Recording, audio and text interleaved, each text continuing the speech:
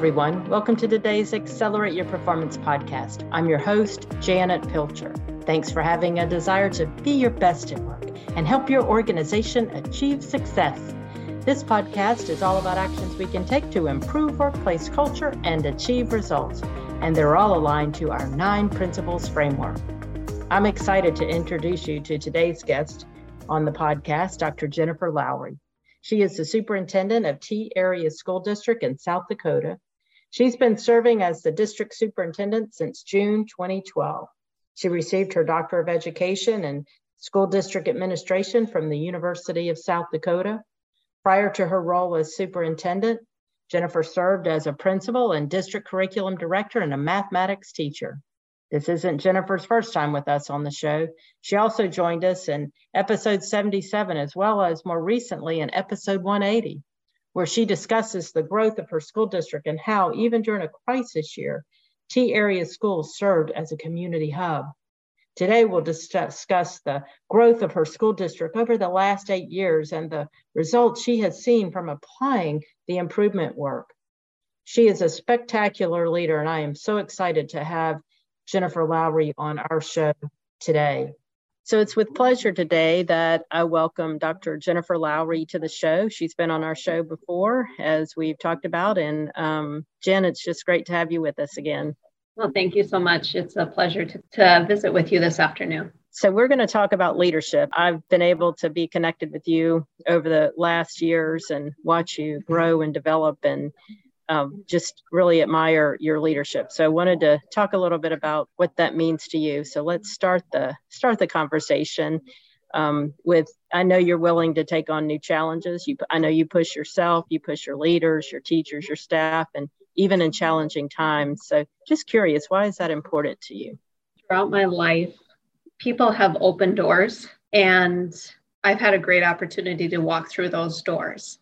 So over the last 10 years, my purpose has really shifted to say, how can I pay that forward? How can I open up doors to others to have opportunities to walk through them? I became a principal at a pretty young age, and I wanted to do that for a long time. And the superintendency opened up when I was 29 years old. And that's when I became superintendent. And I was supposed to go back to the principalship, but the door opened and I walked through it. And I was very goal-oriented.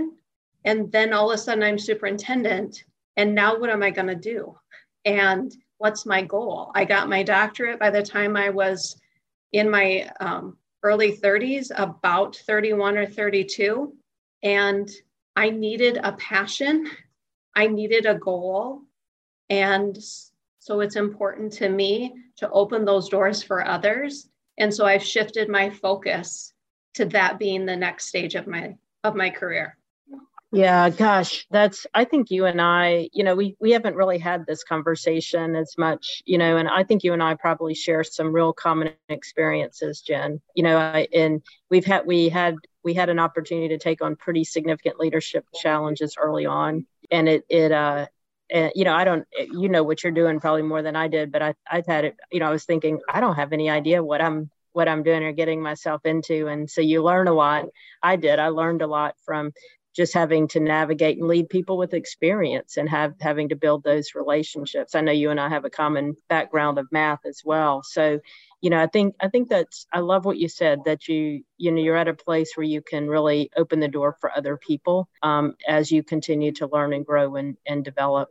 And so, I think one of the things that you've taken on as big of a challenge as any of our school districts that we work with by applying a systems improvement process from the district level, over the past several years. Can you talk about, from your perspective, what that looks like at your district with your department and your school leaders? What's that look like for you right now? If we're not implementing improvement with our students, then it's taking too long to get there.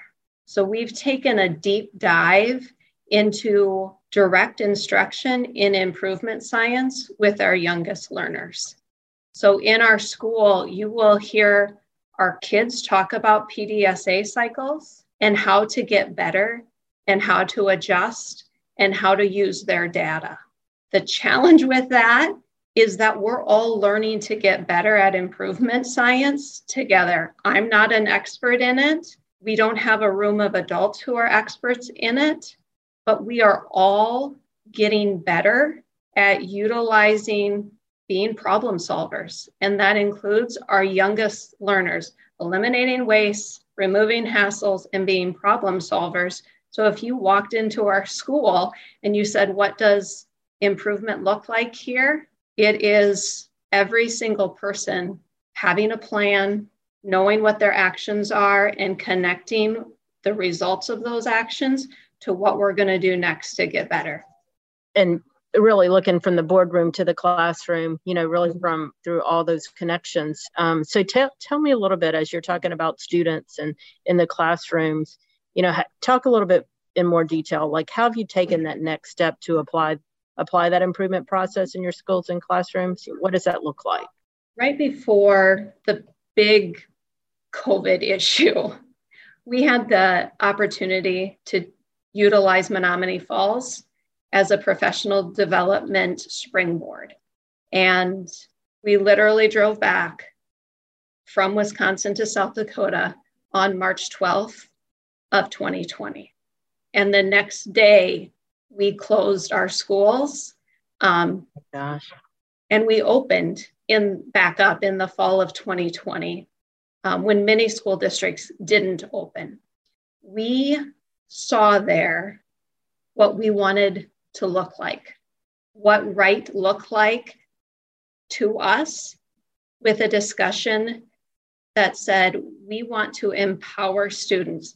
It's our mission to educate and empower, and we have educated and educated, but have we actually empowered people to make changes in real time to move forward? So we have a team of 6 coaches. They're not instructional coaches. They're not math coaches. They're not reading coaches. They're not behavior coaches. They're not interventionists. They are top performers in our district who teach improvement and provide support in classroom improvement, in how do you use cycles and changes? How do I brainstorm? How do I provide you support? I know that you enjoy athletics and connect lots back to your coaching days. And our message this fall to our team was that everyone has a coach. The top athletes, the top music performers, we all have coaches. We get real-time data on our scoreboards, whether it's our classroom scoreboards or the scoreboards hanging in our gyms or on our fields or the times on our watches, and we adjust to those. Why would we not do that in our classrooms as well? Yeah, I love that. And, it's, I love what you said too, Jen. You were very specific with who you selected as those coaches, and they have one particular purpose of really coaching in a very specific way with the improvement work, and that you selected people who you had confidence in and who really had that they were high performers and that desire to want to do the work. I've found myself so many times saying to people, find the early adopters, find the people who really have the strong desire and go out and do it, and select them, and then they'll help bring other people along, because most people want to come along. We've just got to have those individuals who want to be coached. Good people who are good at what they do usually want the coaching because they want to know how to get better.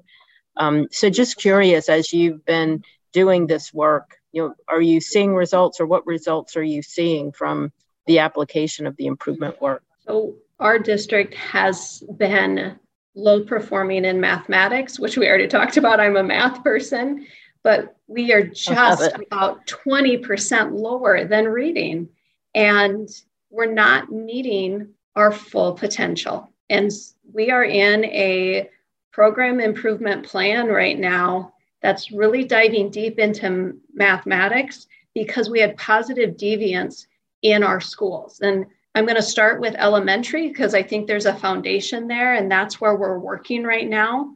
We had individuals producing 80% proficiency in their classroom as measured by our state assessment, with others in the 40s. And utilizing the successes within us to replicate them is where we're struggling through right now. So we've created a math guide that says we're pinpointing what has made individuals with the same resources in the same district extremely successful, and we're replicating that across our system. So some of the key pieces that have made them successful is they use student goal setting. They've used quick checks in their math work. So students are graphing how well they're performing on their 5-question quick check. And so they are getting reinforcement of data, both the teacher and the student, on what's happening in their work. And it's goal setting at its finest. As you're describing what that looks like and thinking about going back to your days in Menominee Falls, I can't wait to be with you all showcasing what you do. Because that's, if we could just get people across our country, really engaging students in that way, it's a difference maker. And again, your district is out in front and doing that. And just your leadership is tremendous in that regard. And so I want to take us a little bit back up to, we're talking about the classroom, but I know you've built that connection from the classroom, from the boardroom to the classroom throughout the district. Can you talk a little bit about, how does that work? Because that's really probably more important than ever right now. Well, in your book, Maximize Performance, it talked about culture and studying that culture. And that I hear many times with the work that you all do, culture eats strategy for breakfast. Yeah, that's right. So we started with culture and we identified our values that were important. And those were set by the people working in our buildings. It didn't matter if you were a teacher or a custodian or the superintendent. We said, who are the most outstanding people who work here, who you would love to spend a day with and you trust? And 2 of those individuals were board members. So those board members sat in with all of the raw data from people across our district that said, this is what's important to us. And you'll see throughout our district the beliefs of accountability, teamwork, communication, and innovation as staples. And we celebrate those. So we said, what's our commitment to excellence with principle number 1 and principle number 9, reward and recognition. We have a very systematic way of constantly reinforcing those values that were approved by our board, built by that committee, which included board members. And that's how we set what we value and what we will hold each other accountable to. We also integrate that into our evaluation system. And if we do have to have difficult conversations, that is a core piece that says we've committed to each other that we are going to be accountable. And this action isn't accountable. And that's how we write our letters of clarification and try to mold exactly what we want. And if you work here, that's what you can expect. And that came from the board. Yeah, gosh, that's, so I've not heard that before in that way. And I think that's really significant. I love that you put the board members right in front and center, with that work. Before we were getting on the episode today, I was talking about writing the book, right? And the book is Hardwiring Excellence in Education, and each chapter is dedicated to principle. And what I've learned in that, Jen, is those standards of excellence that you refer to and putting those together as part of that first principle of commit to excellence. I didn't realize how I've always known they're important, but as I'm writing the book, they thread throughout every principle. Like, I don't know how you really hardwire any of the principles without doing what you just said, having those front and center, because it really helps define the expectations. And what you just said, I think, is really significant and an add-on, that we do that from the board to the classroom, that the board's involved in that process, and that's what keeps us aligned. I think that's really, really significant. So learn something from you today. I think that's a good contributing piece to it. So as we close today, I wanted to, again, your leadership. I admire the way that you lead and your persistence, your dedication, and your competitive nature in what you do. And so as we leave today, I'd love for you to give some advice to our listeners and leaders out there based on what you've learned from the work and what you would advise to them. I am extremely competitive, and sometimes I push forward too fast and not everybody's with me. So do not chase perfection, and do not let perfection stop you. Just move forward. Commit to excellence. Commit to the behaviors that you can align to, that even if you fail forward. Don't stop.